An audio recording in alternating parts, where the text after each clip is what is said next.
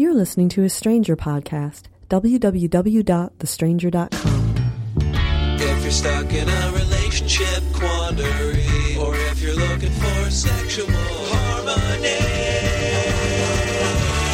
well, there's nothing you can't ask on the Savage Podcast. I suppose I should really say something about the Republican National Convention, and there I have said something about the Republican National Convention. Crazy, truth-free, lie-heavy environment. Batshit. But I really don't want to talk about that at the top of the show. There's something else batshit that I just have to talk about. All y'all probably don't know who Father Benedict Gruschel is. He's a 79-year-old Catholic Franciscan friar. He's also the co-founder of Courage, which is the ex-gay Catholic organization. And in 2011, according to Box Turtle Bulletin, he won the Lifetime Achievement Award from the Catholic Psychotherapy Association. So he's obviously a wonderful, smart, intuitive, sensitive, caring guy. In a recent interview, and now I'm quoting a piece at Huffington Post, in a recent interview with the National Catholic Register, Father Benedict Gruschel of the Conservative Franciscan Friars of the Renewal said that teens act as seducers in some sexual abuse cases involving priests. Here's what the father said. People have this picture in their minds of a person planning to, of a psychopath, but that's not the case. Suppose you have a man having a nervous breakdown and a youngster comes after him. A lot of the cases, the youngster, 14, 16, 18, is the seducer.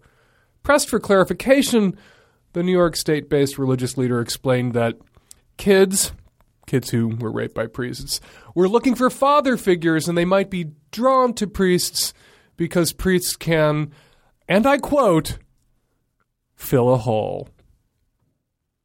This has to go down in history as perhaps the poorest choice of words. In the entire Catholic priestly sex abuse scandal, perhaps the poorest choice of words. As if we didn't already know that priests had it in them to fill 14-year-old boys' holes. Tell us something we don't know, Father Benedict. And it actually got worse from there, that interview. He defends Jerry Sandusky, says, this is the thing that just blows my mind. Benedict expressed a belief that most of these relationships are heterosexual in nature. He's the leader of the ex-gay group, so we have to round up priests fucking boys to somehow heterosexual in nature, and that historically sexual relationships between men and boys had not been thought of as crimes. If you go back 10 or 15 centuries, is that what he's about to say? No, years. 10 or 15 years, says the father, it was very rarely thought of or brought up as a civil crime. Nobody thought of it that way 10 or 15 years ago. Ancient fucking altar boy fucking history. And the father goes on, and I'm inclined to think on a priest's first offense, they should not go to jail. Because their intention was not committing a crime. He says, I'm quoting, their intention was not committing a crime. They were just filling a hole. And these motherfuckers sit in judgment over us. These are the motherfuckers. This is not some run-of-the-mill dingbat drunk-ass priest in some obscure parish somewhere. This is the head of a Franciscan order. This is a co-founder of the ex-gay Catholic ministry. This man has written books. This man is a respected elder in the church. And it ain't gay when priests fuck boys, and it ain't rape when priests fuck boys, and it ain't a crime or shouldn't be a crime, and a priest should get one gimme, one pass. That's what he's saying. If it's a priest's first offense, they should not go to jail. So you get one boy, one altar boy. You get to rape, you get free and clear, you get to rape that kid. And when you rape that kid, it was because that kid seduced you, because that kid had a hole that needed filling. And nobody can fill a kid's hole like a Catholic priest. And these are the motherfuckers who insist that I should not be allowed to marry Terry, that my sexual being openly, honestly gay Two adult men who are in love with each other. We are intrinsically morally disordered, according to the church. And this motherfucker, if I'm intrinsically morally disordered, if I'm intrinsically evil, they have described adoptions by same-sex couples as doing violence to children. Perhaps we should defer. They're obviously the experts when it comes to doing violence to children. My relationship is intrinsically morally disordered. What the fuck is this guy?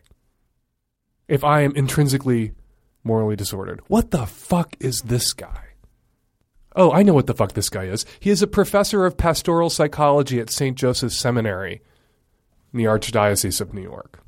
This guy is talking to young seminarians every day about mental and sexual health issues. This guy is helping to prepare the next generation of Catholic priests. I've said it before, I'll say it again. If kids got raped at Denny's, at the clip that they got raped in Catholic churches, if the vice president for consumer affairs of Denny's went around saying shit like this, every Denny's franchise in America would be on fire. There would be riots. But they wear skirts and they claim to have a little red phone on their desks that when they pick up the handset, God answers, so they get a pass. And it ain't rape. They're the victims. They're being seduced by those 14-year-olds that have holes that need filling. And I'm the intrinsically morally disordered one. You know what? I usually right now say your calls after this, but I need to go lie down for about an hour.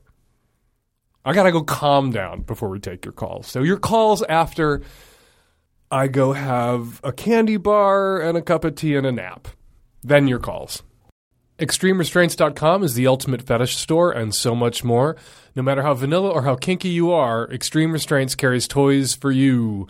They've got huge selections of premium vibrators, bondage gear, fucking machines, cock jewelry, and more at great prices. Save an extra 10% with the coupon code GGGSeptember. Double that discount, 20% off if you use it by Sunday. Hey, Dan. This is Mark. I'm a 27-year-old straight male. I'm in the northeastern United States, and I need you to give me a judgment on how much of an asshole I just was to a girl. So I met a girl a few weeks ago. We've been hanging out. We ran into each other at shows a bunch, like music shows, and we were hanging out, and I think she's this really, really awesome chick. And I told her as much. I was like, you're really cool. Let's hang out. And so she thought it was really cool, too. And we were hanging out, and, we just gradually got to know each other a little bit. And then she was definitely showing me the vibe. And I knew that she was into me, but I wasn't really that into her. But I just kind of figured, maybe she'll just kind of get the hint that I'm not into her because I'm not doing anything to suggest otherwise. There's a couple times where it's like, okay, we're hanging out. I could be kissing you right now, and I'm not. Hopefully that you understand what that means. So we hung out this past weekend, went out to dinner, and we went back to her apartment, and we were hanging out, and we were talking, and we were having a really awesome conversation, really connecting, and sitting down in this room in her house, and she was like, can I come sit next to you? And I was like, yeah, sure. So she sat next to me, and we started cuddling a little bit, and I didn't kiss her. I didn't make a move to take things to that level. And so then the night ended, and I was like, okay, I got to go. I'm going to leave, and the other night, I was like, I think you're a really beautiful person. Because I do. I think she was a really beautiful person. And I gave her a kiss on the forehead, and I left. And so we just hung out. Today, that was Saturday. Today is Wednesday. She asked me if I wanted to go hang out in the park with her, and I was like, yeah, sure, that sounds great. So we hung out in the park, and then she kind of said to me, she was like, listen, I feel like I need to say this, let's just address what's going on here. And then I was like, you're right, I should have said something by now. I just kind of want to be your friend. And she was like so crushed. She was so sad, and she was just kind of like, I haven't had a boyfriend in 9 years. Guys either want to fuck me or be my buddy. Nobody wants to be my boyfriend. And I just kind of feel like, I don't know, is it my fault? I know I should have said something earlier, made it absolutely clear, but how much of it was just her just clinging on to hope and not really facing the reality of the situation? I mean, like, she's like really bringing a lot of her to the situation. And I don't know. I understand that I could have handled it a little differently, but am I a huge asshole? Am I just a little asshole? Like, tell me, Dan, how badly did I fuck up?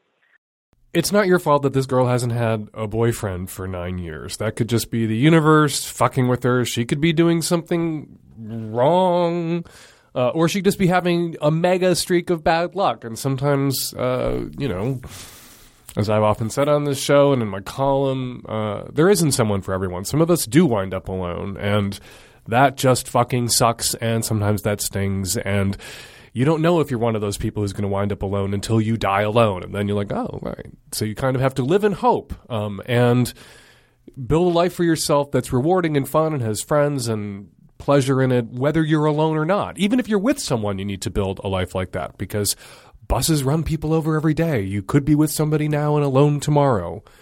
So it's not your fault that she's alone. It is your fault, though, that she got hurt. You did hurt her. You were an asshole, a go along to get along asshole, and you allowed her to make completely reasonable assumptions about your feelings, about the potential here for a relationship. You cuddled. People don't cuddle their friends. I have friends who are gay. I don't cuddle my gay friends. I certainly don't cuddle my straight friends. I don't cuddle people that I'm not interested in or not already with. I don't know where you're from, where people just kind of promiscuously cuddle, indiscriminately cuddle. I mean, that sort of shit, that ends after high school and cuddle puddle bullshit and drama club gay bullshit. That ends. That, like, rando cuddling with friends. And if you're not taking MDMA and going to raves in 1992, you're not cuddling people you're not interested in. So, yeah, she got hurt because you cuddled the bitch. All right? And that was a shitty fucking thing to do to somebody because you got her hopes up. And then you found out after getting her hopes up that this was, the pain of your rejection was compounded by her this 9-year losing streak that she sees herself as being on, that you couldn't have known about, that you didn't know about. You can't be faulted for not knowing about that, but you can be faulted for cuddling someone you weren't interested in and blundering into a situation where you not only hurt her by rejecting her, but you hurt her by rubbing her nose in, again, 9 constant years of rejection. So how big an asshole were you? Were an asshole. You're not asking me, was I or was I not an asshole? You're asking me how big. So you know you were an asshole. You know you done wrong. How big? I'd say pretty big. Pretty fucking big. So learn your lesson. Don't treat people like this. Maintain good and decent boundaries. Don't allow people to make reasonable assumptions about your intentions or feelings that are not true, that any idiot could have deduced that other person was making based on his behavior. So don't be any idiot in the future. Don't be such a big asshole in the future. Hey, Dan, this is Max, straight male. I have a problem with hypocrisy. I really love blowjobs. I love it. It's one of my favorite things. I just love them. But I also don't like to eat pussy. And it's not a moral, conceptual thing. I use my hands all the time. But I just don't enjoy the experience, the taste, the claustrophobia. Is there a good way to get over this?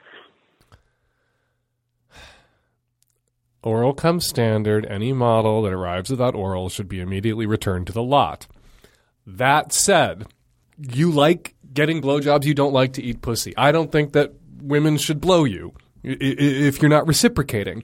But there are people out there, there are women out there who enjoy giving blowjobs who don't particularly like to have their pussies eaten. There are guys out there who enjoy eating pussy who don't particularly enjoy blowjobs themselves. There are people who like to be active orally and not passive orally.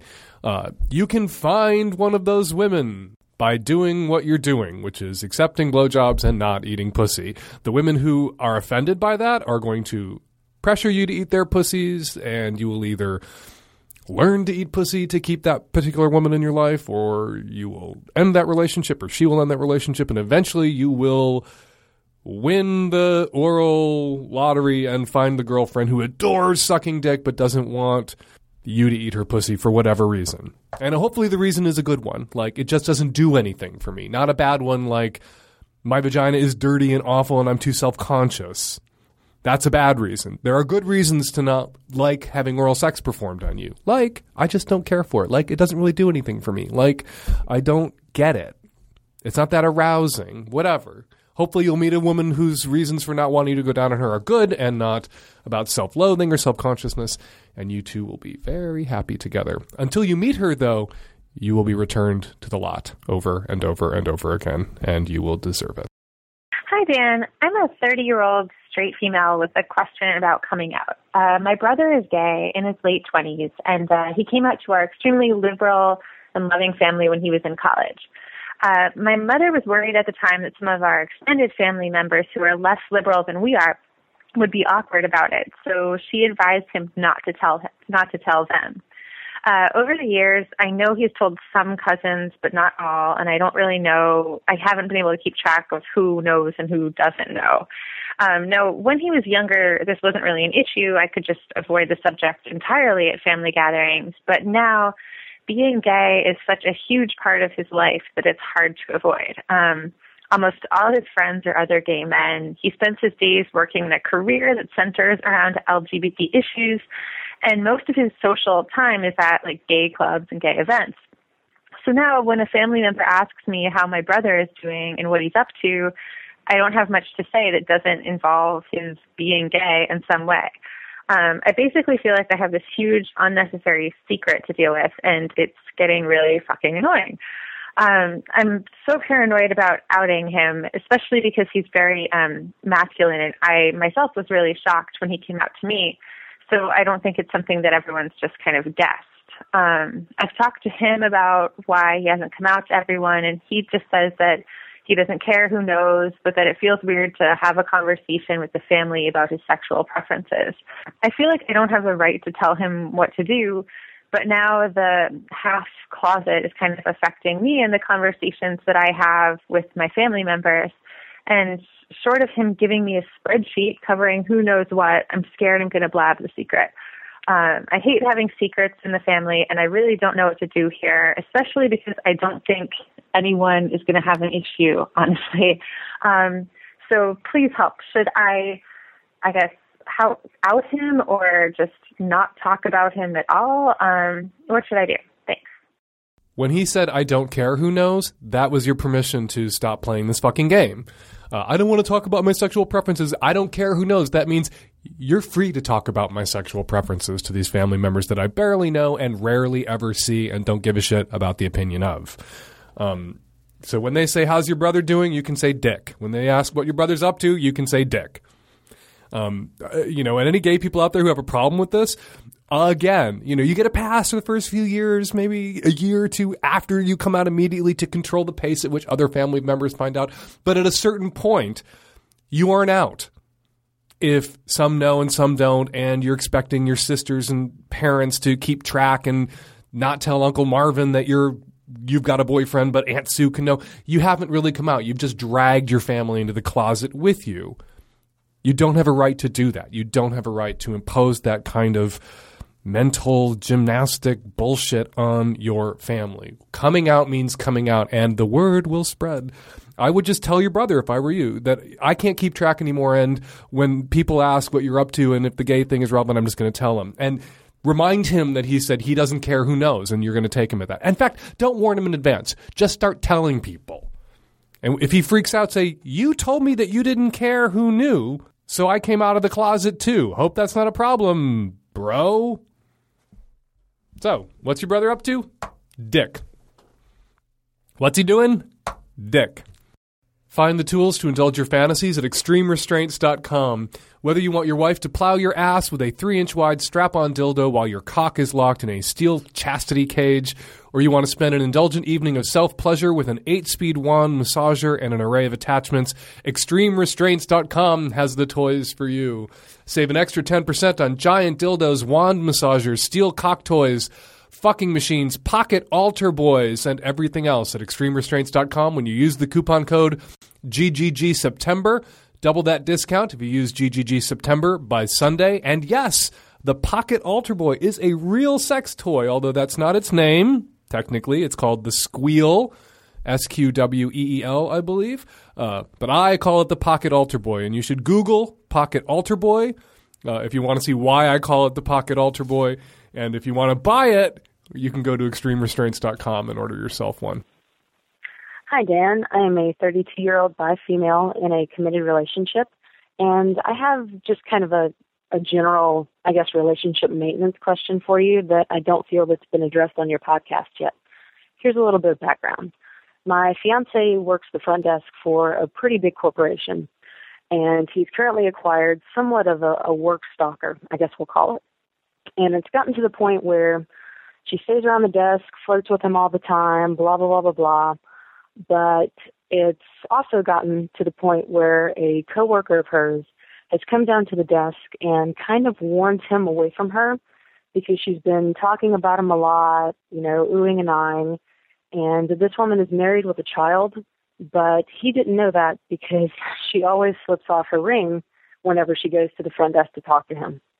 Now, let's fast forward a little bit to the actual issue in question that I have. He tells me the other day that she had offered to buy him a meal, to buy him a lunch, and that he had refused her. What he told me initially was he told her no thank you, that he didn't want her to buy it, and that his fiancée didn't really like women buying food for him. Now, I let that stew for a little while, but it really didn't sit well with me the way that he said that, and I kind of felt like he threw me under the bus. So my question is I guess it's an age-old question of who's right, who's wrong, but it's also just a basic question of how do you turn someone down in a way that doesn't put the ownership off of you? I don't know if I'm describing it accurately enough for you or not, but I really feel like he shouldn't have said that because her reply to that was, well, she sounds like a kind of a jealous, stuck-up bitch. Personally, I probably would have put the ownership on myself and said, no thanks, I really don't want you to do that. I don't think I would have told the person that, oh, well, my fiance really wouldn't like that or this or that. I don't see how he threw you under the bus. He used you as an out. Which is one of the roles we play in the lives of our significant others, spouses, boyfriends, girlfriends. He's got to work with this woman. He has a work relationship with this woman. She clearly has piss-poor judgment and terrible boundaries. Your fiancé obviously has a higher emotional IQ and better sense. Instead of punching her or screaming at her or saying, you repulse me and I think you're horrible and I would rather eat dog shit off a sidewalk than have lunch with you, get the fuck away from me. He just sort of passively sidestepped the whole issue by working your existence into the conversation and saying, oh, that's nice, thank you for the invite, but my fiancé, I'm taken, being the message, wouldn't appreciate that. The secondary message he's sending, of course, is, I take my commitment seriously. I don't do things that my fiancé wouldn't appreciate.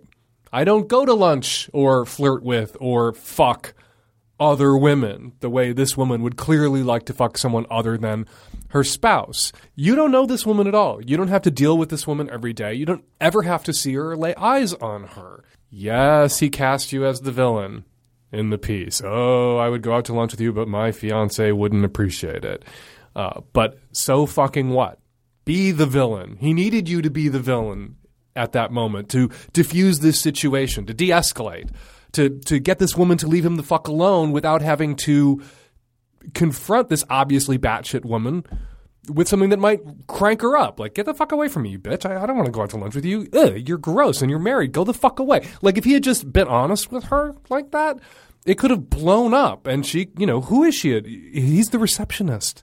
Who is she at work? I bet she has more power and authority and been at the company a longer time. And if she wanted to fucking fuck him by running to HR or accusing him of something, she could.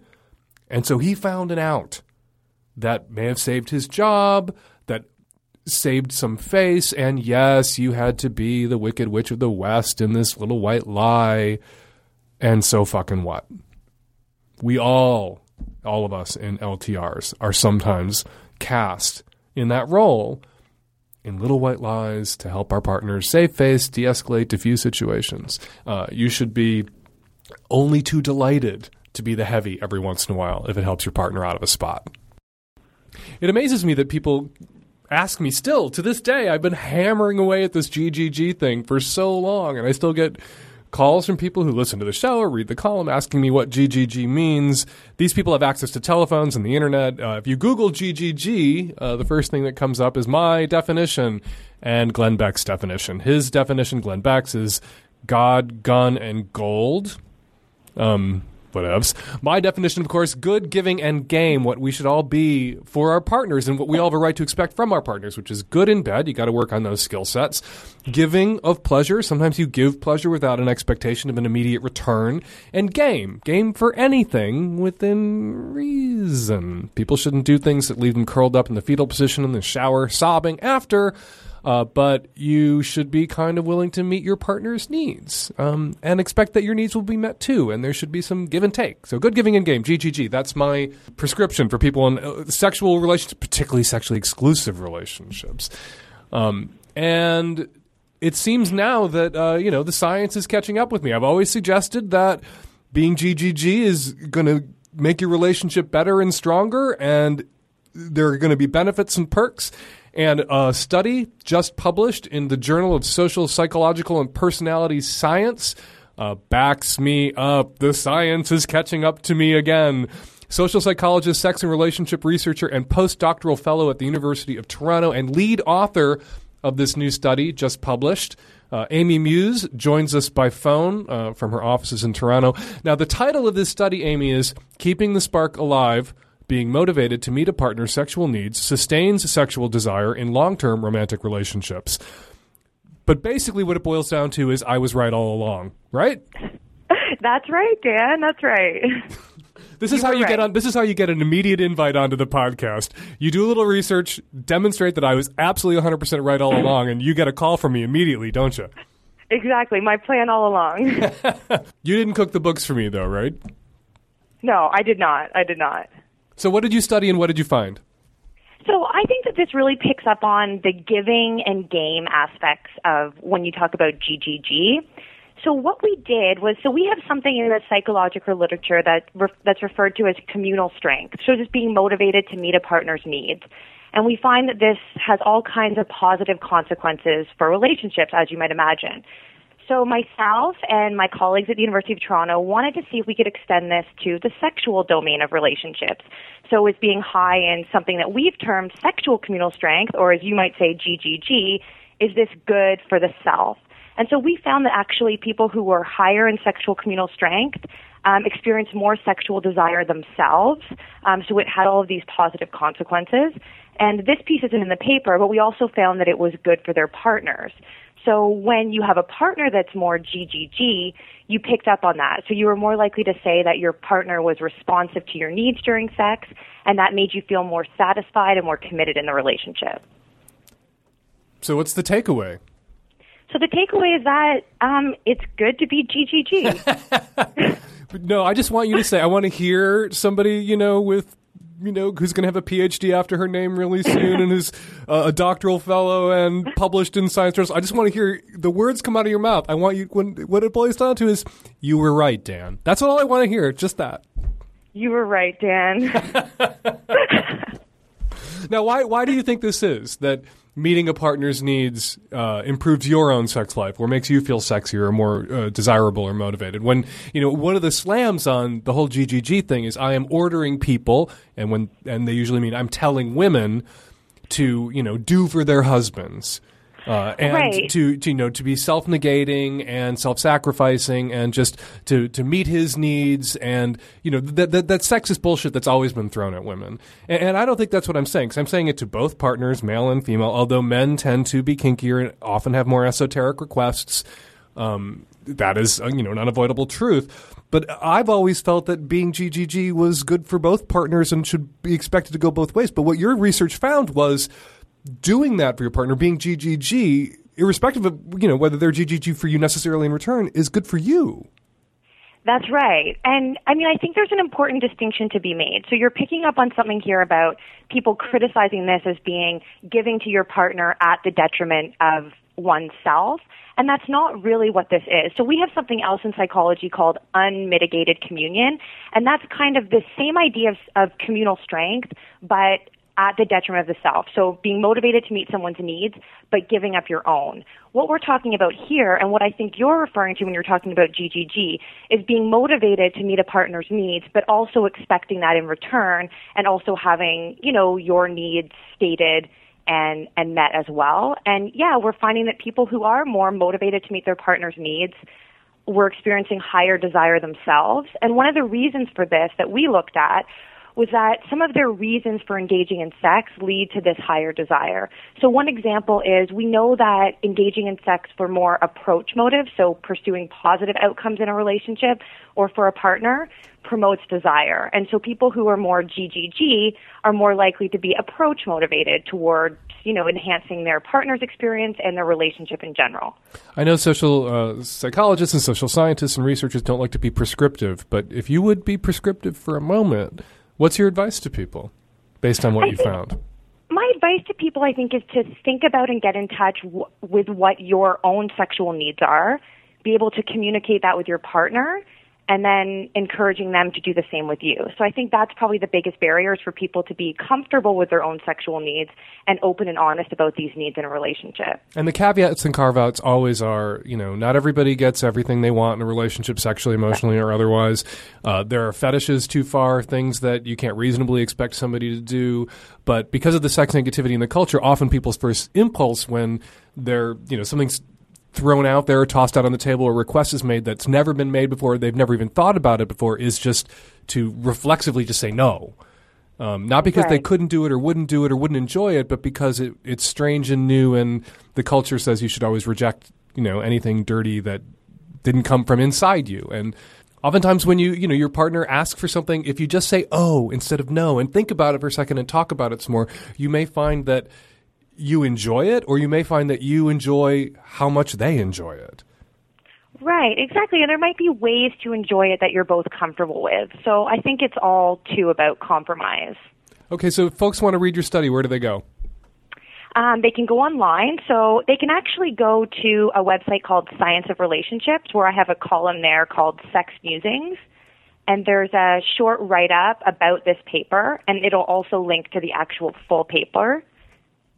They can also see my blog on Psychology Today as well and get the information there. Great. Thank you so much for joining us. Amy Muse, soon to be PhD, correct? Already PhD. Oh, already? I thought you were a doctoral. Sorry, I said you were going to get a PhD. You are a PhD. I'm just about a year in, so I got my PhD almost exactly a year ago. Congratulations. And in your face, everybody else who's still working on their dissertations. Thanks, Dan. Bye. Bye. Hi, Dan.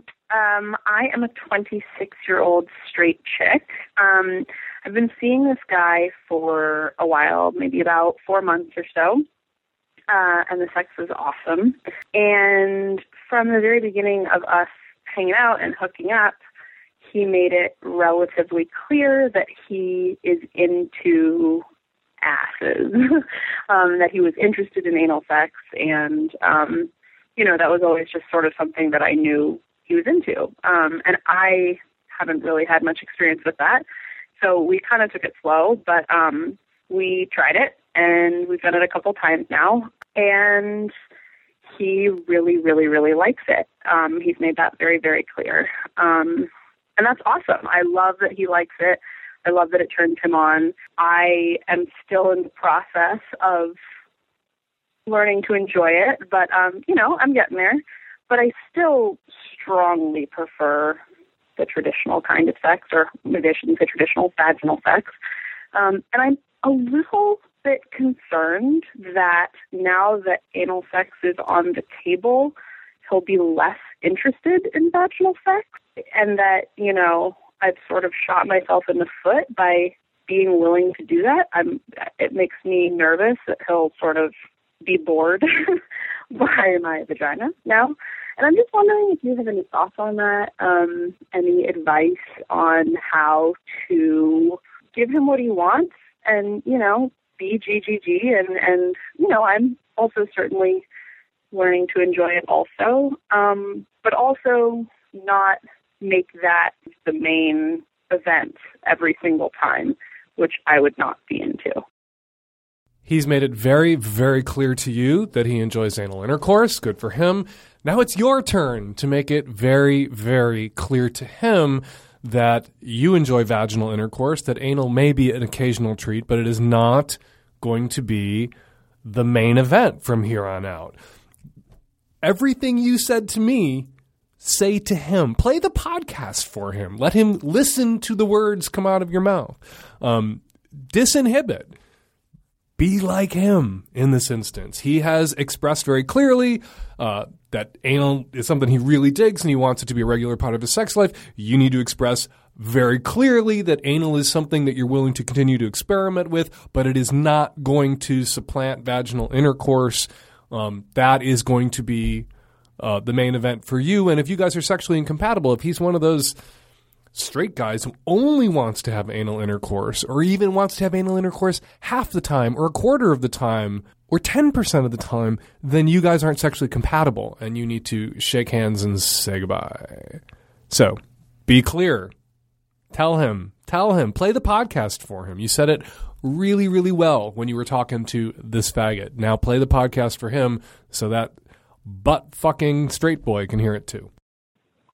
Hi, Dan. I was walking to the bar the other night, and this guy asked if I wanted $20 to walk by for some foot video, and I said my face wouldn't be in it, right? He said yes. So walking by turned into taking off my boots, turned into taking off my Finnish cartoon character socks, turned into pointing, flexing, and then him smelling from 3 different angles. Weird, yes. And so what I'm wondering is, did I just, engage in a sex act for money? Should I be thinking about this?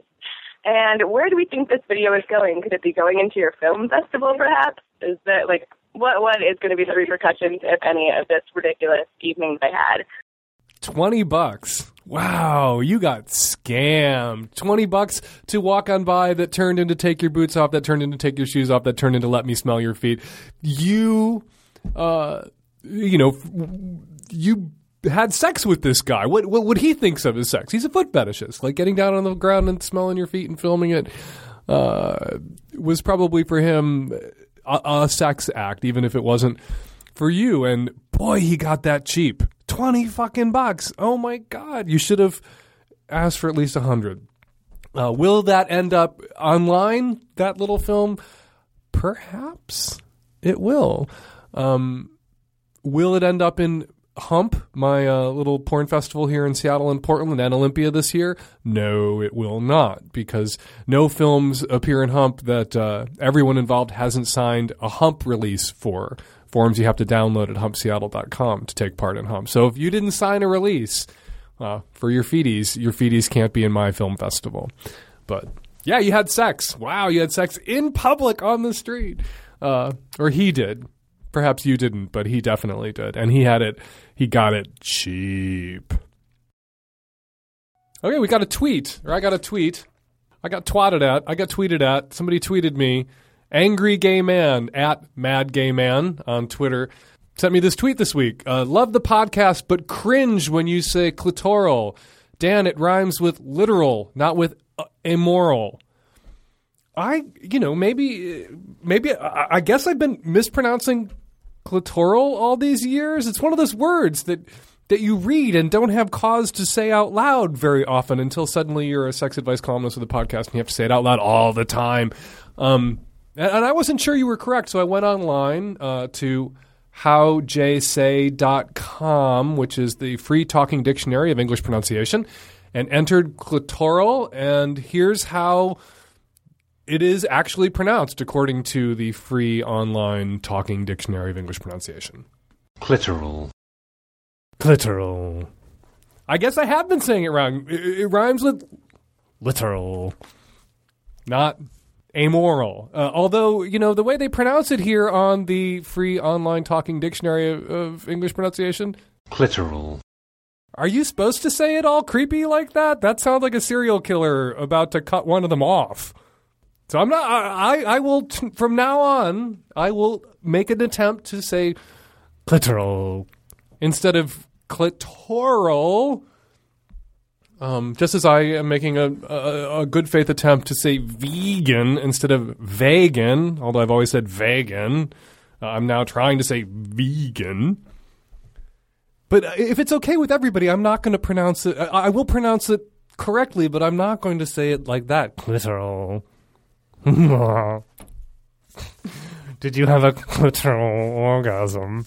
Like, what fucking serial killer did they get to record these pronunciations at howjsay.com? That fucking freaks me. I'm going to have nightmares tonight about somebody sneaking up on me and whispering clitoral in my ear. But I will. Thank you, Angry Gay Man, at Mad Gay Man on Twitter. Follow him, people, on Twitter. Thank you for the heads up that I have been mispronouncing clitoral all my life. And I shall now make an effort to use the correct pronunciation, which is, of course, clitoral. Hey, Dan. My name's Dave. I'm a straight guy calling from Toronto. Episode 304, the woman who called in who was freaking out because her 15-year-old brother was screwing older guys. And her big question was, should I support him because I don't support what he was doing? I thought you gave, a really interesting answer about why young gay guys turn to older gay guys and, the power dynamics and isolation and all the rest of it. But I don't think I heard what I was kind of screaming at the podcast to say, which is support your fucking brother. Like, no matter what, support him and don't be judgmental.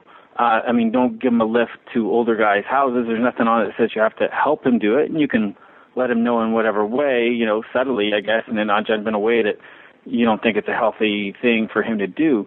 But support him, hug him. He's 15 years old. It's a huge thing. Everybody thought he was this straight, kind of all-American kid, and all of a sudden he's this, underage gay hooker or whatever, gay serial older dater. And, wrap your arms around him and say, it's going to be okay, and I support you no matter what. And I just think for you, I'm hoping she'll hear this if it gets played, because you know what? A, he needs it, and B, this might decide whether or not you have a relationship with him for the next 70 years. Hi, Dan. Just calling to address a call you received in episode 304. There was a woman who was talking about the sexual satisfaction that she would get from popping zits, and how now this is resulting in her harming herself. And you mentioned briefly that this sounds like it might be a little OCD. And I don't know this girl. I'm not a psychologist, but as a lifelong OCD, diagnosed through and through, long time have OCD and also Tourette syndrome, which is kind of on the same spectrum. Her behavior screams compulsion to me. It's obsession, and compulsion is the act. And actually used to manifest a little similarly in myself, where I would intentionally scratch my head so that scabs would form and I could pick them. I got a huge satisfaction. I did it underneath my hair, so it was invisible. And I definitely can see how acting on a compulsion, since it gives such a feeling of satisfaction, sometimes as a wave of pleasure through the body, how she could be attaching this to sexuality. But she is not on a healthy track with this one. Wounding yourself is not a kind of thing that takes care of itself. I also know somebody who has trichotillomania, which is the compulsive tearing out of one's own hair, also a result of obsessive compulsive disorder. And it's hard to get these things in check sometimes. And every time you act on this behavior, you're reaffirming the behavior. The satisfaction grows stronger. The obsessions become more frequent, and the compulsions become more expected. You just say, okay, why not? Let's go ahead. So for anyone else out there that might be in a similar situation, cognitive behavioral therapy has a lot of tricks to help kind of uproot or rewire your mind's well-established pathways with the objective of being able to find just as much satisfaction in your body, but without causing yourself or physical harm. Thank you. Hello, I'm calling in reference to the girl in episode 305 who was wondering why her and her girlfriend's periods hadn't synced up even though they're living together. Turns out they're not going to. That's a myth. It was thought to be true for a long time. It was what I was taught when I was in college. It was, however, based on a single study that has never been replicated. So, love the show. Bye. And we're going to leave it there. Thanks, everybody, for your calls, your questions, your comments. 206-201-2720 is the number here at the podcast. If you want to record a question or comment for a future show, give us a buzz. 206-201-2720. Follow me on Twitter at Fake Dan Savage. If you have a comment that you want to make sure is permanently and forever and eternally affixed to the program, to the particular podcast that you want to comment on, go to thestranger.com/Lovecast, where every episode of the Savage Lovecast has its own comments thread. The podcast is produced every week by Nancy Hartunian and me and the tech-savvy at-risk youth. We'll be back at you next week. Another installment of the Savage Lovecast. Thanks for downloading.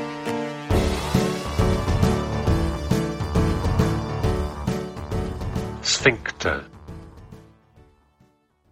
Nipple.